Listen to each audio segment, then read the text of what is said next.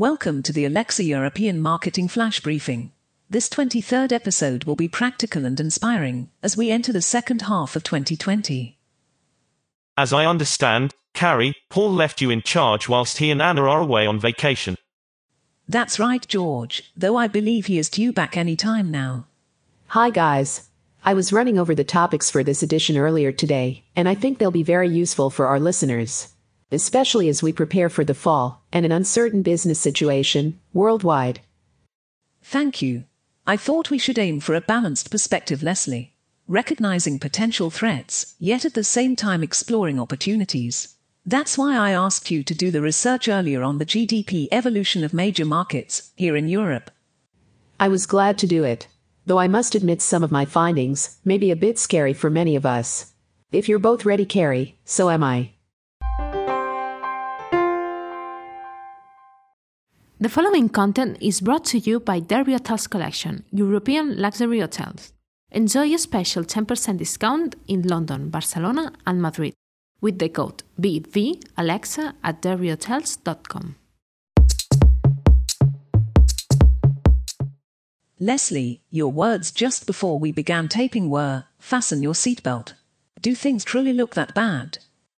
I won't mince words, so yes. We're looking at a very negative scenario as we enter the rest of 2020 and beyond. As you know, I'm the numbers gal on our team, and I'm still shocked at what I've seen. For example, European GDP numbers, across the board, plummeted in Q2 as a result of COVID-19. And many of these losses are historic. Germany, for instance, has not seen such bad GDP numbers since 1970. Paul mentioned this too, just as he was leaving. Germany's economy suffered a drop of minus 10.1%. Being the EU's motor, this is indeed troubling. Let me share a few more figures with you. This Q2 data is for the period April through June of 2020. Italy, minus 12.4%. France, minus 13.8%. And Spain's GDP in Q2 shrank almost 19%. Overall, the Eurozone slid a record 12.1%, according to official statistics. It's clear that COVID is a dramatic game changer for us all. The question is, how should we respond? You know, I often like to browse in the book, The Art of War, by Sun Tzu.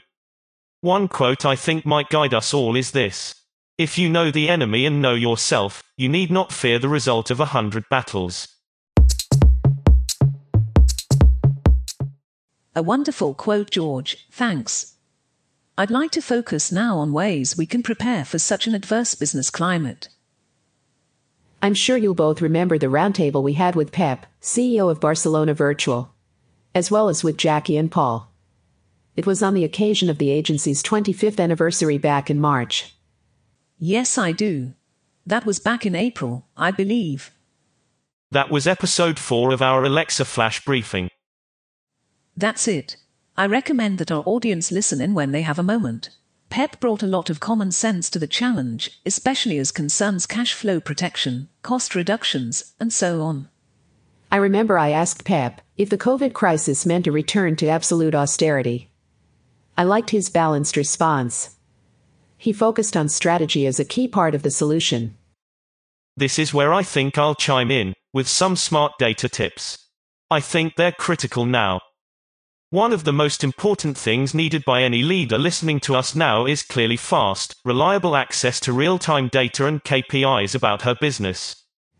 George, I love it when you talk numbers. That's why data visualization will be so important as we advance into this crisis. Things like dashboards, charts, infographics and the like. I've put up a great article on our blog about this, at blog.bevirtual.com.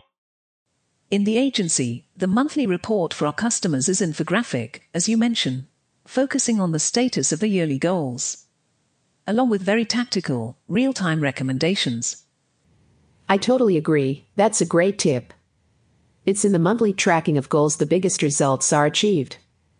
Our teams have broken many a sales record for customers that way.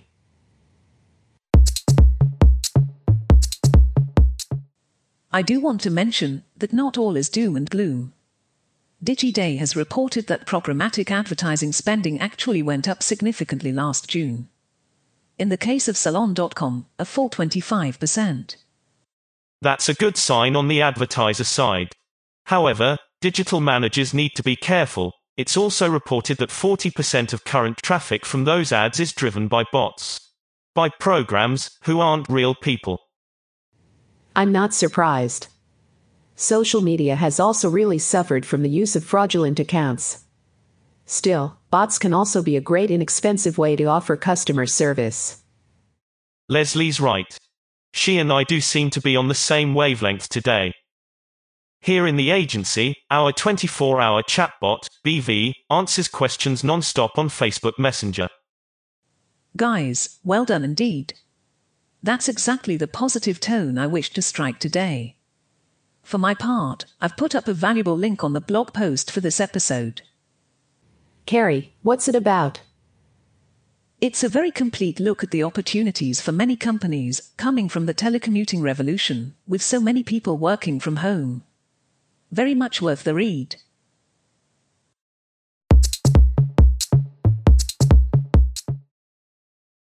As we wrap up, there's one last smart data tip I have for anyone who produces audiovisual content.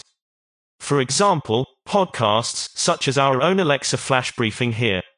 It can also truly help reduce production costs. That's interesting. What is it? Tell us more. In the midst of this crisis, it's fortunate that so much money can be saved by extremely sophisticated, yet low-cost tools.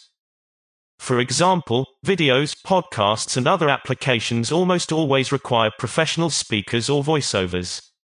However, those services are very expensive. So how might our listeners lower those costs? What tools are you talking about? Well, it just so happens that very human voices are available, nuanced by AI, and very economical. They don't sound robot-like at all. George, that sounds fascinating. Please put up a link regarding that as well. To be really honest, it seems pretty far-fetched to me. But just because it's you, I do promise to take a look at blog.bevirtual.com. Hey everybody, have you finished recording? I'm back. Paul, oh, you're here. I mean, welcome back, of course. It's just that we're still recording. Well, boss, you've missed the best part. George here was insinuating that some of us just might not be real. I most certainly did not. Paul, well, I think we'll need to ask Peter, to strike that out during post-production. What do you, think? Not to worry, Carrie. I'm sure that everything is just fine and that our listeners were really helped by your tips. So thanks to all three of you for filling in for us and for preparing this episode together. One final word about what you discussed earlier. Most experts agree that we're entering uncharted waters this fall with COVID, and it's still unclear as to what kinds of disruptions we might see in consumer demand or supply chains. Whatever may happen, as always, it is key to stick together and support each other.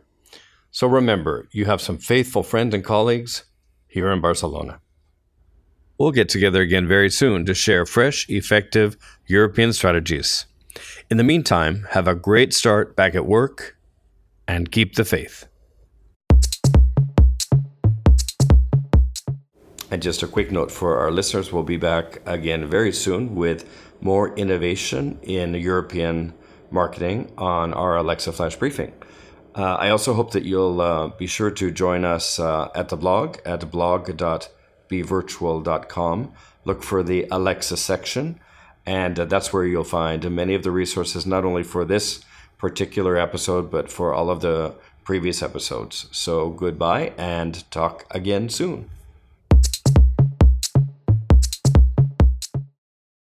This flash briefing is brought to you several times a month by Barcelona Virtual, a European internet pioneer. To visit us, type the letter B together with virtual.com. That's bevirtual.com.